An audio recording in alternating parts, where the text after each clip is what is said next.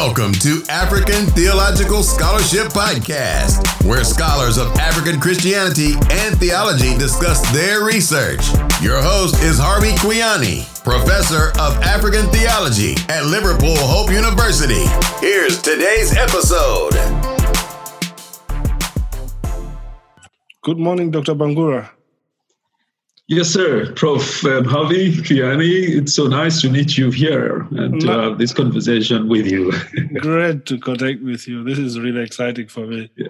Been looking forward. Yeah. Before we go any further, let me give you a chance to introduce yourself to our viewers and our listeners. Yeah, great. Thank you. My name is Bosco Bangura. I was born in Sierra Leone in West Africa.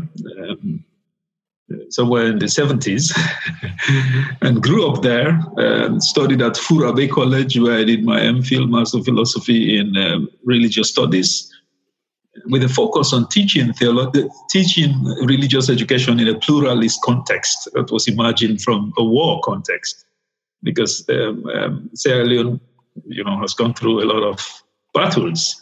In the 90s, we had a terrible 11-year-old war, and that lasted a lot of lives. And incidentally, it was also during this time that I started teaching at the Theological College, the Evangelical College of Theology in Freetown, the capital, where I really served for 12 years as dean and then, of course, professor in African Pentecostalism and missiology generally. And then from there, I moved on briefly to Ivory Coast, where I spent a few months. I moved on to Ghana also. I spent there a few months before coming to Belgium in 2010 for my doctoral studies.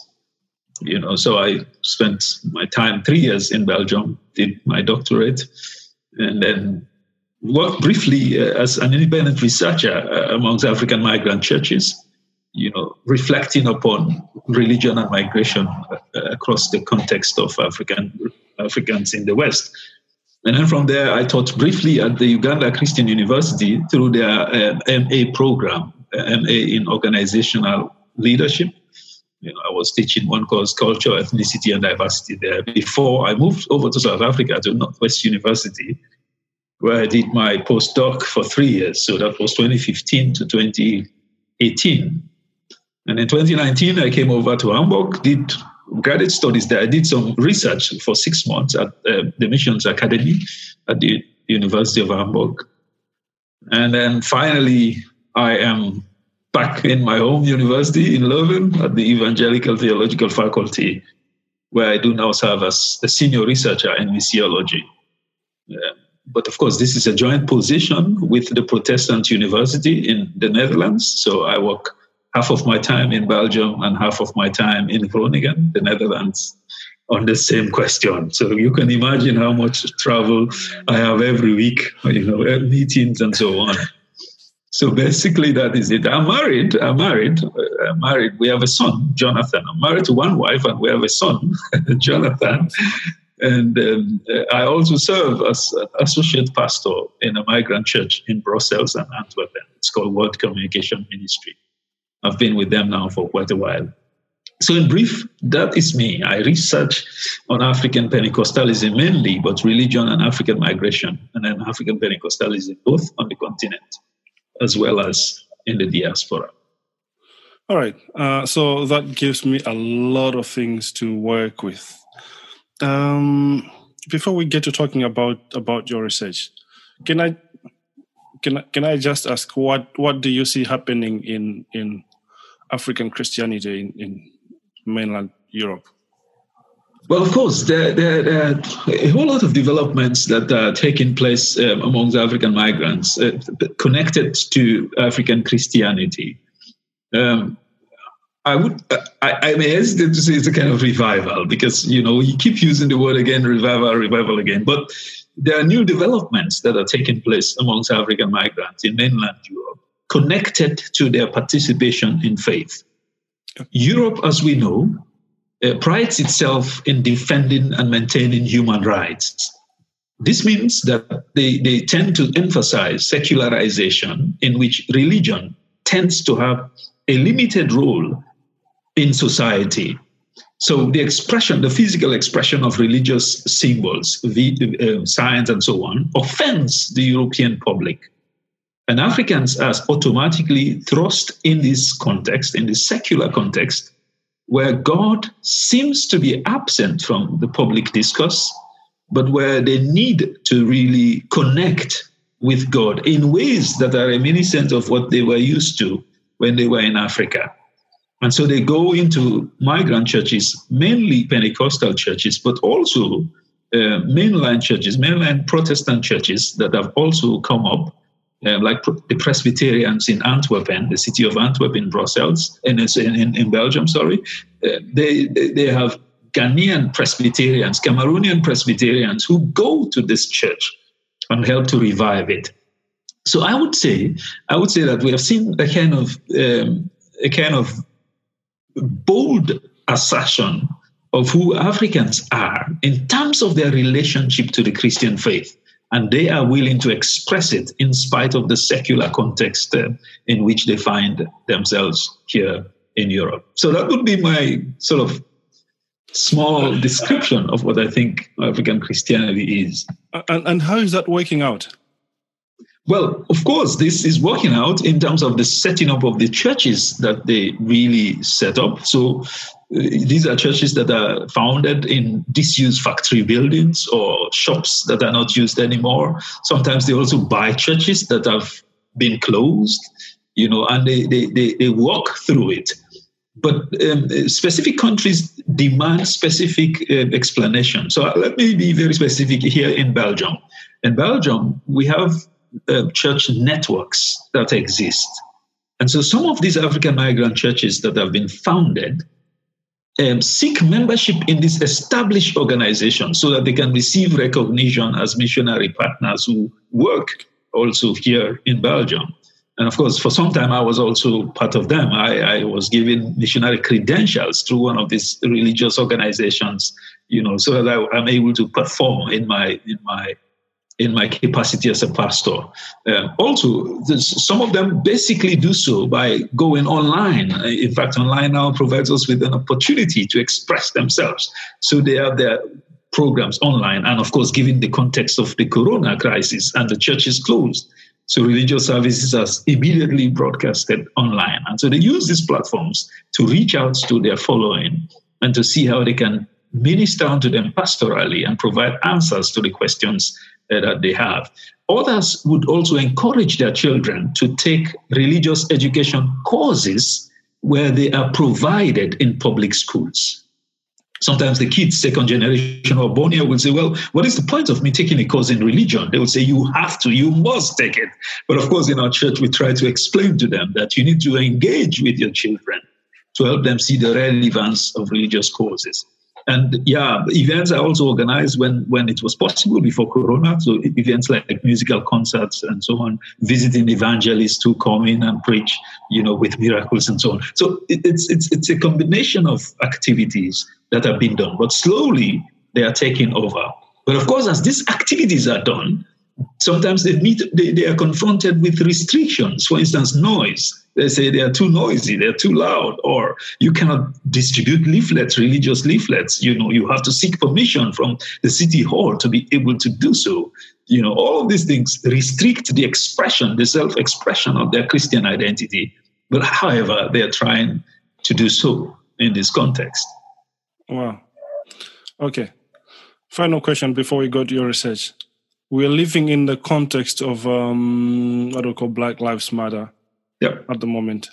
So the death of George Floyd and many other things that have followed that. Is there anything happening in Belgium about this? Yes. So I have had this question posed to me. And I've had some people also respond by saying that life for African immigrants is slightly much more at a better footing as compared to what is going on in the US, which I think I agree with generally, from a general perspective. We don't just hear of police killings of Africans and so on and so forth. But this doesn't mean that African migrants, particularly Black African migrants, are not also exposed to some form of institutionalized racism. I will cite just a few of those. For instance, most of the Africans struggle to find places to rent. Take, for instance, if they want a house, they will call in the phone, they will speak the language, but when they physically meet the landlord might simply say they decline. And even though the house is left empty, but because the guy looks African, he doesn't get access to it. So the housing market tends to be slightly closed. But there may be other instances of, latent segregation, latent injustices that Africans do face here. Of course, because of the colonialization process between Belgium and Congo, this huge continent that was colonized by Belgium, and the king had, serious human rights violations and so on and so forth. So, but take that aside. Still, people generally tend to feel that if you apply for a job, if you apply for a house, if you want to access certain social services, your appearance makes it less likely for you to really receive those issues. And as a pastor working among African migrants, I hear this cry amongst my parishioners. I try to give them a positive outlook to what is going on. I try to tell them, well, probably you need to present yourself in a much more nicer way. You need to defend your integrity, establish your identity amongst them, and then they will take you to the next level.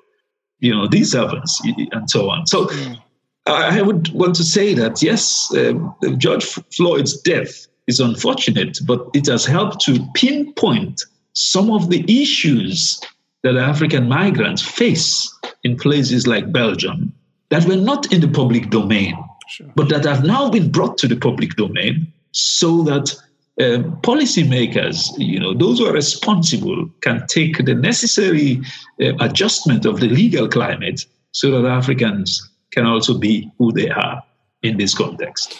And Belgium's history in the Congo is that well acknowledged in where you are? Well, yes, of course. There is indeed just closer to my university here. We have the museum, the African Museum. It's called the African Museum. It's a huge institution that has all the artifacts from Africa and so on and so forth. And the aim was to showcase African art, culture, politics, and so on. But we know that it was also a means of perpetuating, perpetuating the colonial grip that the country had on DR Congo. I would say most people know about it, and particularly amongst evangelicals that I deal with at the university where I'm attached, they really deal with this past in a constructive way. How can we walk past the events that happen and try to make amends for it? Of course, there was a protest in Antwerp where the statue of King Leopold was torn down. And there are other protests in other cities, even here in Leuven. A city street, the name of a street was changed from King Leopold to Library Street. It was Leopoldstraat. Now it is Library Street, the street of a library, because the main university library is actually there. So all of these issues. So in fact, the George Floyd thing made it much more clear that Belgium had to confront its past in a constructive way, in an open and pluralist way. Sure. Because what is happening now here, it was suppressed before the George Floyd issue, but now it has been opened up. And I think that changes are bound to come. Changes are bound to come. And of course, my role as a senior researcher in the Department of Religious Studies and Missiology is also to bridge this chiasm.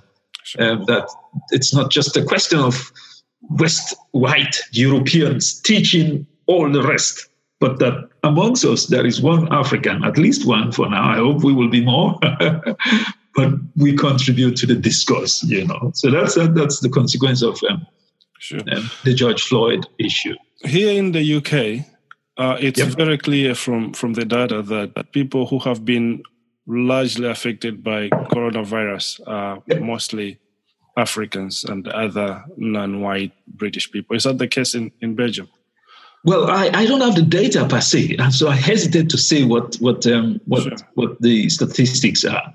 We have had something like 10,000 or so, 10,000 people about that who have died, and I don't yet know exactly amongst those who are from what ethnicities and so on. So I hesitate to make any claim here, but it is possible. It is possible that other ethnicities, I mean, blacks, Asians, and so on, who are basically connected to the service industry, the cleaning industry, the hospitals, and so on, they may be exposed to catching the disease, and therefore they may be susceptible, to die of it. But I don't have the data. I know that we have about 10,000 or so people who have. I mean, in the UK here, it's been an issue. So the government had to conduct some research and release the report this last week or so. And it's clear in the report that it's mostly black and other ethnic minorities who have been really hit hard. All right. Okay. Thank you so much. This is helpful. Let's talk about your research. Where did you do it, or what did you do it on? What was your research question? Great. Like I said, I started my studies in Sierra Leone at Furabe, did my MPhil there, and then came over to Belgium. First of all, I did the Master of Theology, a second Master, 2005 to 7, and then I went back, continued teaching. 2010, I came to Leuven at the Evangelical Theological Faculty, the Theological University based in Leuven. That's where I came in 2010 and started my doctoral studies in missiology with a specific research that was dear to me, because at that time in 2010, the movements of African Pentecostals, the Neo-Pentecostals or charismatic movement, as it was called, was a big business even before I left Sierra Leone to come and do the studies. So for 3 years, I was working on the theme of the charismatic movement in Sierra Leone to analyze it, to analyze how it was founded, and to analyze its specific approach to 3 issues. How does the new charismatic Pentecostals approach issues of African culture? How do they approach or propagate issues of prosperity gospel?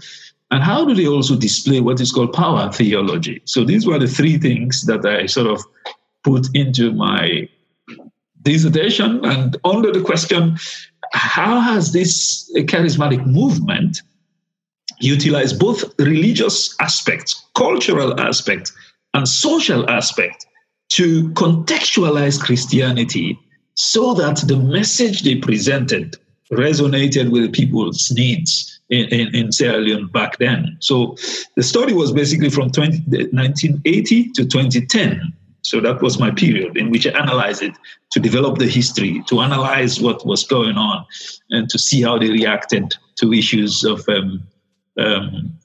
African culture, prosperity gospel, and power theology. In terms of my methodology, because it was basically in the field of mission studies, because it also had component of history, I had to do a collection of methodologies. For instance, I had to do a charismatic church survey. There was none existing before I started doing the research. Churches were existing, but there was no survey. So I did a survey. And this was done through my students at the Evangelical College of Theology. I gave them an assignment, and then we went to survey the old city of Freetown, and we came up with, in those days, around 400 different charismatic Pentecostal churches. I also had to do participant observation. I was present when these leaders of the 5 biggest churches were preaching. I did interviews with them, face interviews, email interviews, telephone interviews, and so on. Of course, I also access materials from their publications, so their sermons, their books, and so on. I access those charismatic literature to analyze specific conceptions of African theology, issues in culture, and so on. And then, of course, I also followed them online. This was the time when Facebook started. I followed them online, and now we have YouTube and all other means and so on to see what they were saying there. And of course, this was put in the context of analyzing the history of the church in Sierra Leone. Because up until this point, focus was only on the established denominations, and nothing was done about this movement. So I employed this collection of methodologies to really work on the thesis itself.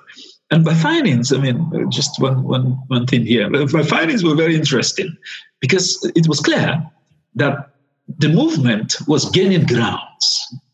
It was gaining grounds, gaining followers, going into places, doing things, and so on. And the question was, their message resonated with the needs of African believers. For instance, they spoke about demons in ways that are consistent with African culture. They spoke about healing, disease, deliverance. They spoke about power, prosperity, and so on, in ways that resonated with the believers who followed this movement, and in ways that were not the case before the movements were founded. So here we see clearly that indeed the movement was gaining ground up to 20, and of course by now it's even bigger than I could even imagine. So it was gaining ground because it was connecting to the felt needs of the people who were flocking into these churches. So in brief, that was my studies. And of course, this was completed in 2013. The defense itself happened both in Leuven, but also it happened in Amsterdam, because this was a joint degree that I had to defend in both places and so on. Can you share briefly about the story of Pentecostalism in Sierra Leone? And I'm asking that in the context of one, general Christianity in the country, but two, I would also want you to sort of reflect on just the history of Christianity in the country. It's with relation to its history, which of course then goes back to Britain and British colonialism. Can you do that in a few minutes? Yeah, indeed. That's actually part of the findings that I made. And it deals here, this year specifically, with the context of how Christianity was founded. Sierra Leone, as you rightly pointed, was a British colony. A British colony founded basically to rid London of the problem of black people. This is the point. In the 1700s, James Somerset, the slave, ended up in a London court because he ran away from his Boston owner, and the Boston owner wanted to capture him back and send him back to the plantations and so on. But people who are connected to the Clapham sect, those who are British evangelical abolitionists, Gravel Sharp and so on, they gathered together, brought this matter in front of the judge in London to say, if somebody comes to London fleeing from slavery, they cannot be captured and sent back to the slave plantations. Lord Mansfield ruled in 1771 that, in fact, slavery was not part of English law. And this opened the door for many more slaves to escape the plantations in the US. And of course, again, after the American War of Independence, and they came to London. But it created a problem for the blacks. And they needed a place where they can integrate. The British government, on the recommendation of a botanist, found that Sierra Leone had a natural harbor in West Africa. It could take over these Africans. So they were sent there back in 1772. So this place was founded, the Province of Freedom, later on called Freetown. That is the name of the capital. It was founded for free slaves. But the slaves came already having exposed themselves to Christianity. So they came there, they sang that this was a liberation for them. They founded the churches and so on, but they were supported by the Church Missionary Society, CMS, who founded big churches, Fura Bay College, 1827, secondary schools and so on, education, hospitals and things like that. So Sierra Leone, in fact, according to Roger Olsen, one of the historians, he says Sierra Leone was the first Protestant missionary field in tropical Africa, apart from Southern Africa, because there already from 1772, missionaries landed in Freetown. And there the church started. But interestingly, Christianity was basically confined amongst the liberated African slaves. The slaves who were brought, they were the Christians. They did not care to evangelize those in the interior. They did not care to share with them the gospel and so on. So this provided, although Sierra Leone had the kind of 200 years of missionary history, yet it provided a problem because it did not offer a Christianity to the indigenous people. Now, fast forward to my time of my study, let's say up to 1980, this was when I started my own studies, where the Pentecostalism story connects. By that time, 1980, Sierra Leone was already independent. The denominations that were connected to missionary organizations, the Anglicans, the Methodists, the Wesleyans from America, and so on, they had their churches, their schools, primary, secondary schools, and other institutions. They were implementing religious activities for young people, so youth camps during the summer. And they were teaching them to appreciate the Bible, to encounter scripture from a revivalist point of view. But when these guys went back, they could not encounter the same revivalist tendencies they had learned in school and in the camps, in their various churches. So by the 1980s, they started to move. And they started to found their own independent denominations. Of course, this was helped by other Pentecostal missionaries, particularly the AOG, that already started working in Sierra Leone around the late 50s and early 60s, and other movements, later movements that really helped to coalesce. So what we have today, what we have from then was the formation of independent Pentecostal charismatic churches from the 1980s onwards. But also we had an effect of Pentecostalism in the mainline churches. So Anglicans, Methodists, Baptists, and so on, they also began to adopt Pentecostal tendencies. They also began to organize all-night prayers. They also began to organize deliverance sessions. They began to shout hallelujah in the preaching. They do praise and worship. So they still maintain their traditional names. They still have an affiliation with British denominations and so on, Methodists, Anglicans, and so on, but they have been affected by the Pentecostal fire, But that was not my own research. My research was basically about the movement itself, the Pentecostal movement, independent of the mainline denominations, and how they were successful, why they were successful, and what did they do, So here I would just point out to three implications that my study really provided. One of which I've already mentioned it, but this is the effect on African church historiography.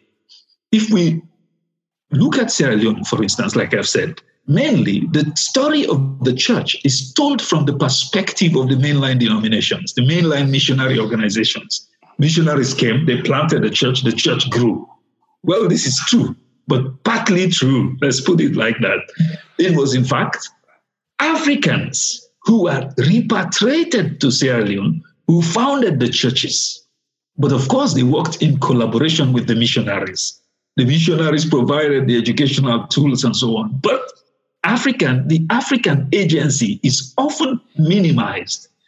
And of course, you will have heard of somebody like Samuel Ajay Crowder, the first black bishop who was trained at Furabe College but served in Sierra Leone before going to Nigeria. There's also another popular guy called Holy James Johnson.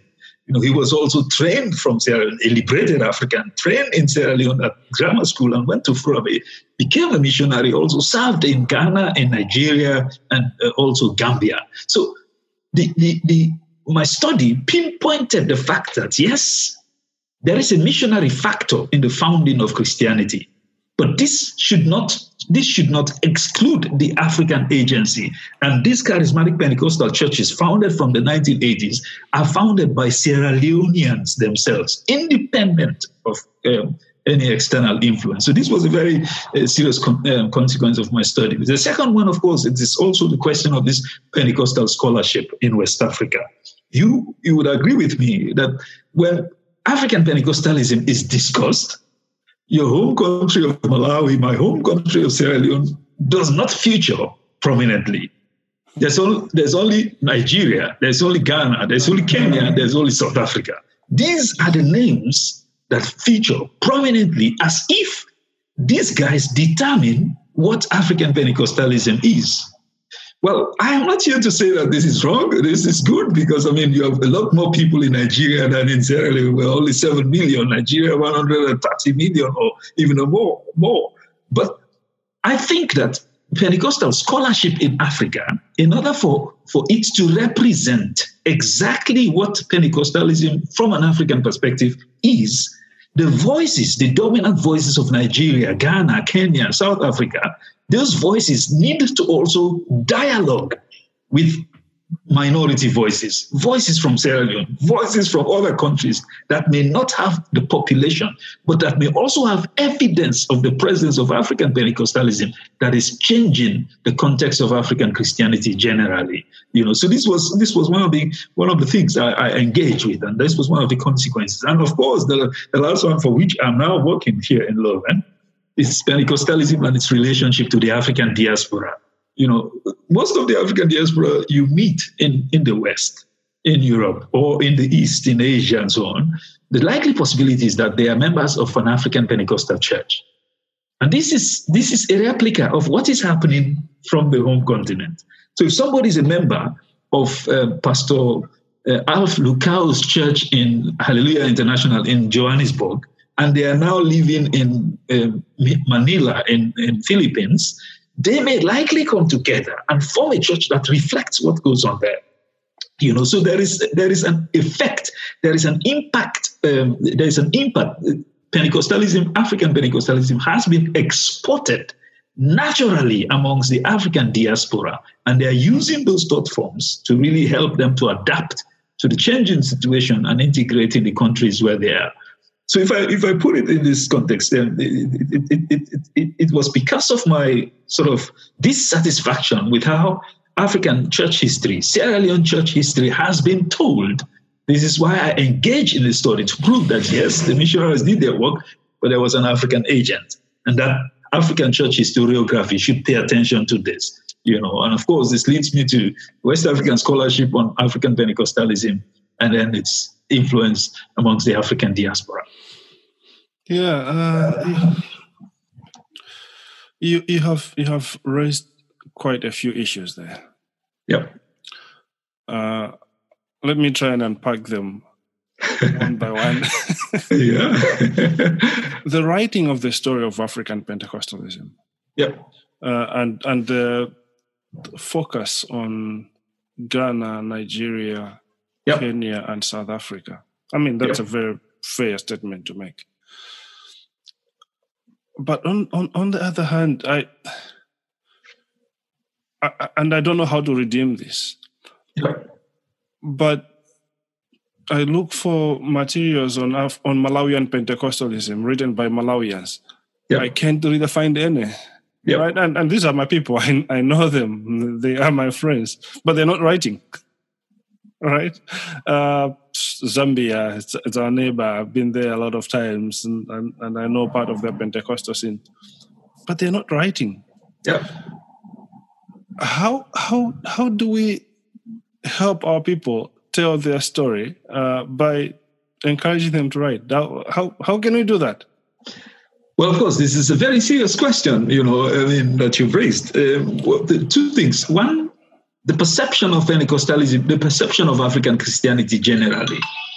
I think that this is one of the things that we need to. Sorry, my phone was ringing. That's all right. I wasn't paying attention to who is there. Yep. So I think that the way the story of African Christianity has been written affects the way African Christians themselves think about their faith and write about it. You mentioned examples. You would not be surprised that, in fact, the books that dominate, the books on African Pentecostalism from Africa that dominate are written by Western scholars. I mean, I don't have time to name them, but I'm sure you're aware of these ones. They are Western scholars. Before you finish that one, let me tell you something. A friend of mine here in the UK just wrote a book about Nigerian Pentecostalism. Yep. White British friend. Yep. Teaching in London. The book came out just 2 weeks ago. Oh, yeah.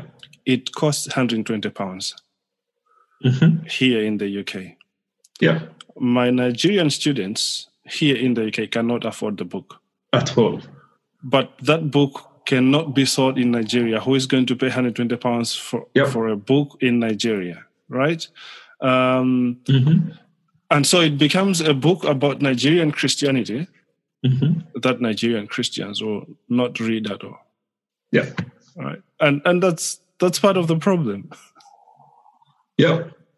Yeah, that is the downside of academia. Academia, we have to contend with. We have to contend with this again and again. Books are written by academic scholars from the West, priced at a very expensive cost that even African libraries would not be able to access it. But it is about Africa, and this becomes a dominant narrative. And I think that the few of us who are working in Western universities, we need to speak a bit louder. We need to raise our voice, not so much that we argue against what is being done, but we raise our voice to allow the African voice to be present when issues of African Christianity are discussed.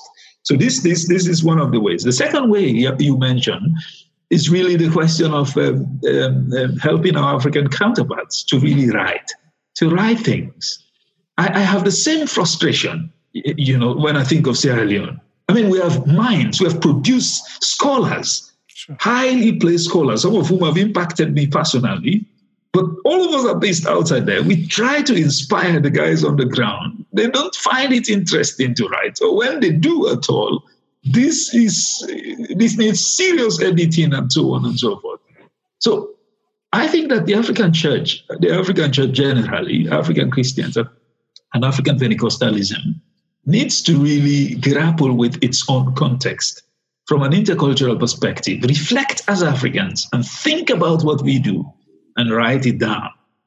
By writing it, we provide an opportunity for people outside of our circles to be able to understand what goes on in our minds and how this relates to the faith. Because at the end of the day, theology is a response, is a response of humanity to God in the context where they are. And those who respond to God in an African context must be allowed, from an intercultural theological perspective, to contribute to a discourse describing what they do. This, of course, I'm sure internally, we need an external guide to be able to help us to see our rough edges, but we have a voice.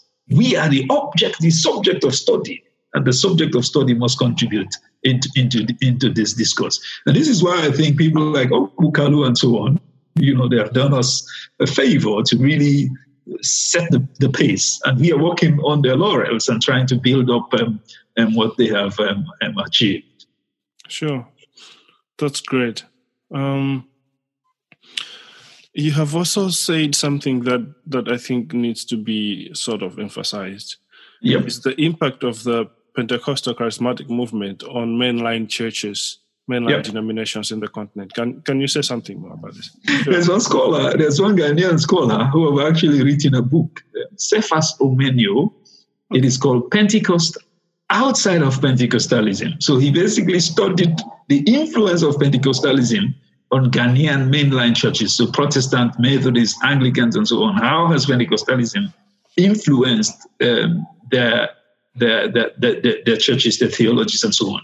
I think that this is an interesting study, which provides an opportunity for our students to really reflect upon it.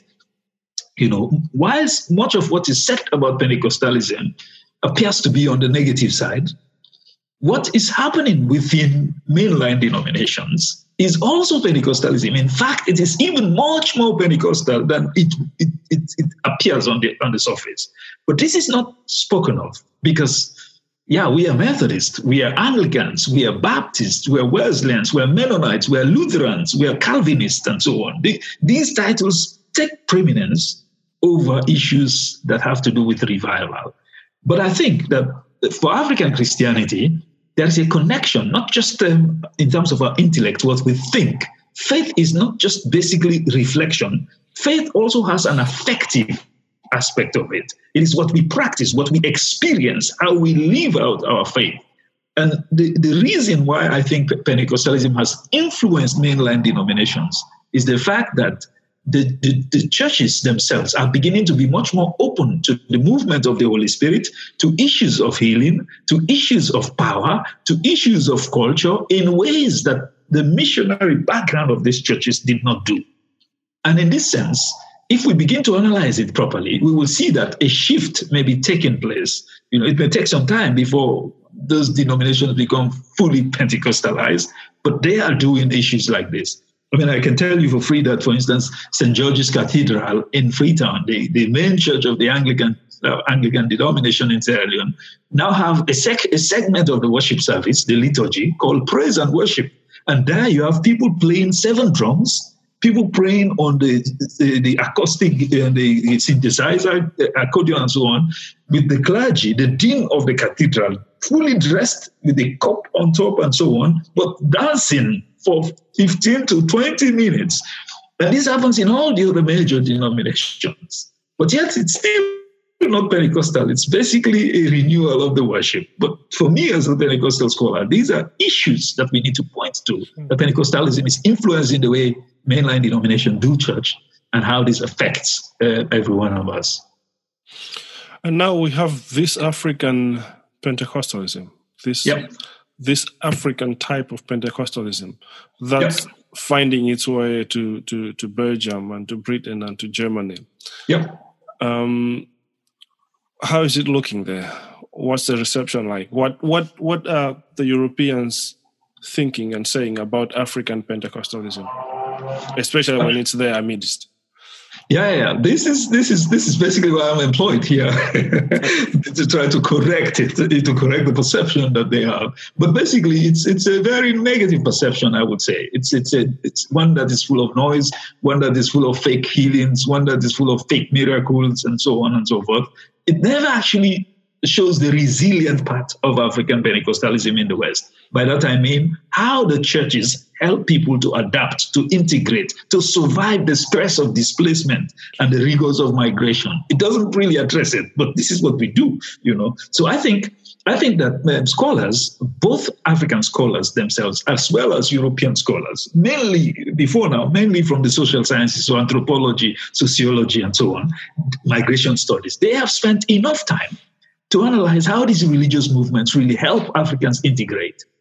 And some of the findings have affected public policy, to a point that, when somebody needs integration and so on, people in faith communities can be called together and they can give an opinion in terms of what needs to be done and how this is to be addressed. But of course, the context of each of these countries determines how religion plays in the public sphere. For instance, in France, you have the laïcité. That means religion is not part of public life. You do your religion and that is it. In the Netherlands, religion is recognized, but it doesn't have any impact on public life also, but in a different circumstance. You still have the state church, the Protestant church in the Netherlands. That is if you're in the northern part. And then you have the Catholic Church in the southern part. The same is true in Belgium. Religion does not play a role, but the state recognizes Roman Catholicism as the state religion, and Methodist, Anglicanism, and other faiths are recognized. So you find that in each of these circumstances, African Pentecostal leaders are to be aware of how to adapt, to how to access those leads so that their voices could become heard in the societies in which they live. I think some are not able to do that. Some are still struggling. They are opposing every public policy and so on that is implemented by the state, but they are not accessing the means by which the state has set up to dialogue with religions. So we need to do so. In Germany, of course, Germany has its own states and so on, but Lutheranism is the state religion in some of the states. And there, they even have a department for migrant churches. They employ Africans. They employ others who are working in these areas. So I think that across Europe, I've only given 4 examples. So Germany, France, Belgium, and the Netherlands. In others, it may be different, totally. Of course, in the UK where you are, it's also a different story.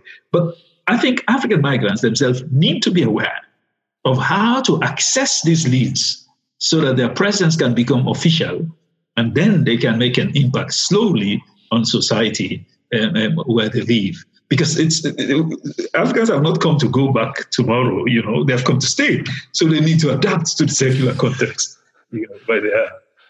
Let me ask you the missions question. Yes. How are African Pentecostals evangelizing Europeans? Is that happening? That is a very good question, Prof. I'm sure part of your academic life was spent on researching this question as to whether reverse mission, as we know it, is possible. Well, I would say this. I think that there has to be critical reflection on the part of us as Africans if we want to engage a secular Europe with the gospel. There has to be a critical reflection in various ways. First of all, to really be able to define who we are.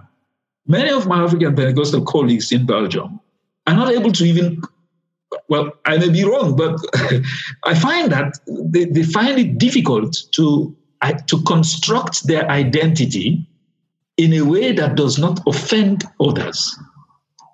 I would tell somebody that I believe in Jesus Christ, and they will say to me, Jesus is nonsense. There's nothing like Jesus. He did not exist, and so on.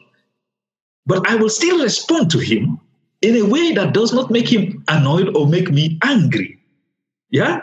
In other words, I allow myself to be challenged by a non-believing context so that I am able to present the gospel to them. This is on a very academic level, but on a very practical level, the methods of evangelism that are common in Malawi, Zimbabwe, Uganda, Rwanda, Sierra Leone, they don't work here. You cannot just go to the main streets, put a loudspeaker and begin to speak loud and say you have to repent and so on. You cannot just go and say, these methods do not work. There has to be alternative ways of presenting the gospel. And this would be friendship evangelism, a very simple method that we all know of, friendship evangelism. How are we known by our neighbors? Do they respect us? Do they engage with us? Do we have any contacts? Do you accompany your children to the playground when they're going for football? Do you talk to the parents when you meet them there? What are the openings that you use to be able to present the gospel? Also, in terms of the church itself, when the church is organized, do you invite people to a church where everything you give them is basically African? Do you make the service a bit more open? Do you work on the noise levels? Do you work on the preaching? Is everything demonic? Do you have to cast and bind demons from the beginning of the service to the end? All of these things scare them away. So I believe that in a sense, the practical theological aspect of our worship services, they need to address the context in which we are in order for us to be able to administer to the needs of West Europeans. So I would say now, I don't think that we are making any mark. We're not making progress. We're trying, but we're not making the desired progress that we need. We need to be able to work on it. And lastly, I will point here that African migrants need to work on their children, to be able to help them to be sufficiently at home in the faith so that these little ones begin to talk to their friends in schools or at universities, and their friends will be excited to visit our churches. And when they do come to our churches, the services should not cease to be African, but they should be open enough to allow alternative views to be present. So this is the range of options that I may present here. Sure. And there's a question that I can't help but ask. Are the Africans in Belgium working together, as in Zimbabweans and Sierra Leoneans and Congolese and Nigerians and Kenyans? Are they working together, or are they all operating in their own small circles? Yeah, I don't think that we are able to work together. Partly because of the colonial legacies that we have had, the language barriers, French and English and so on, but also the ethnicities. People prefer to deal more with their ethnic groups than others and so on.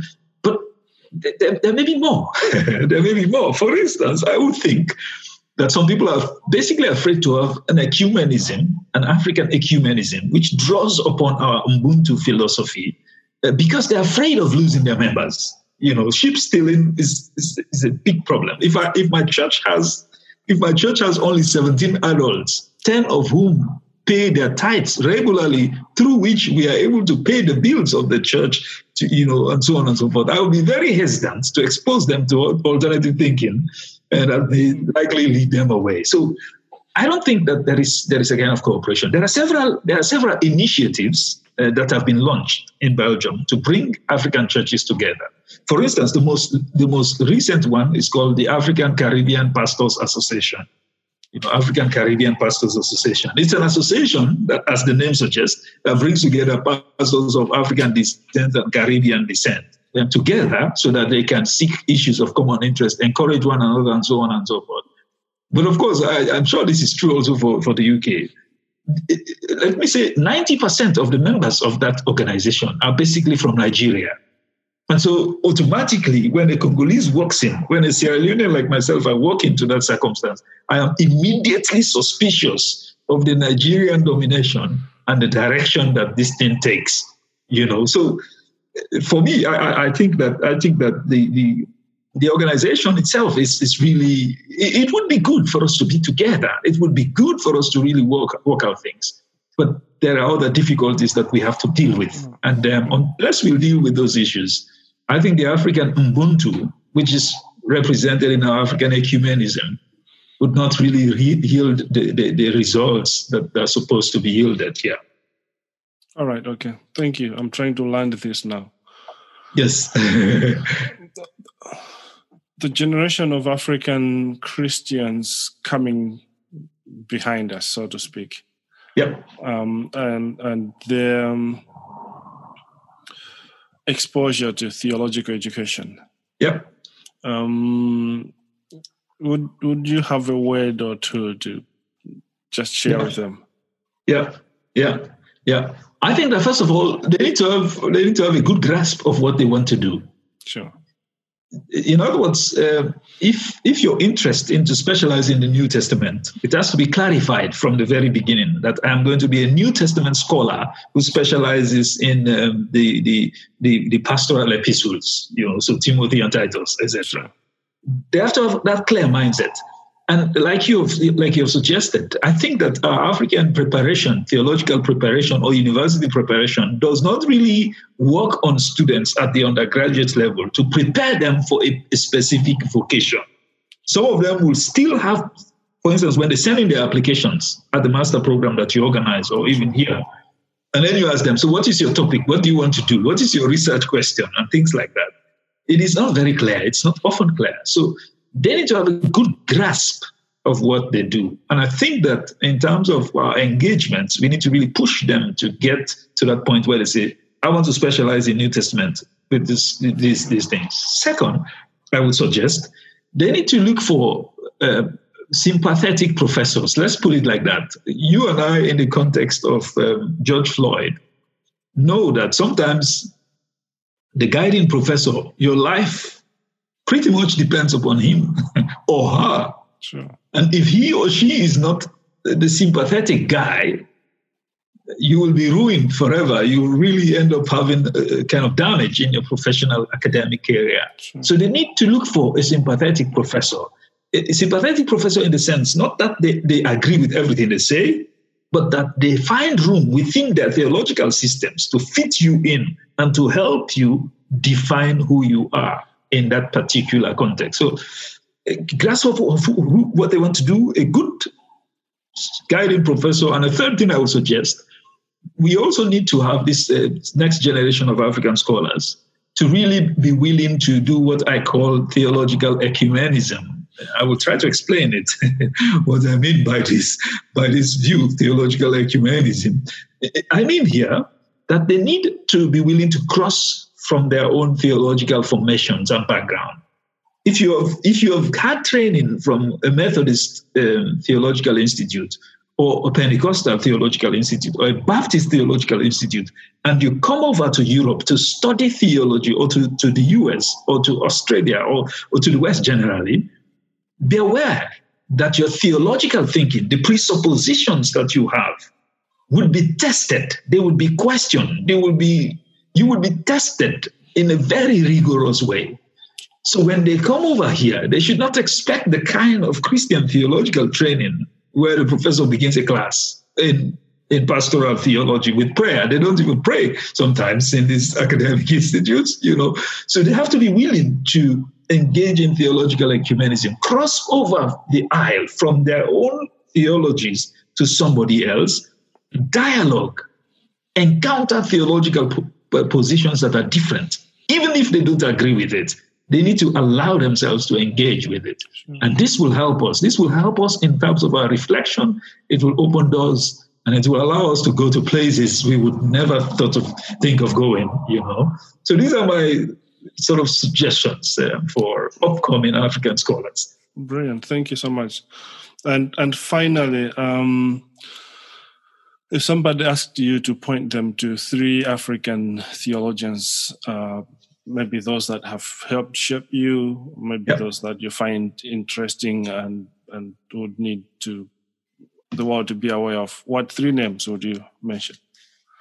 I think, Prof, this is one of the most difficult ones you've given me because where do I go? What names do I give? You don't want me to be in trouble with some of them who are alive, who may listen to this broadcast.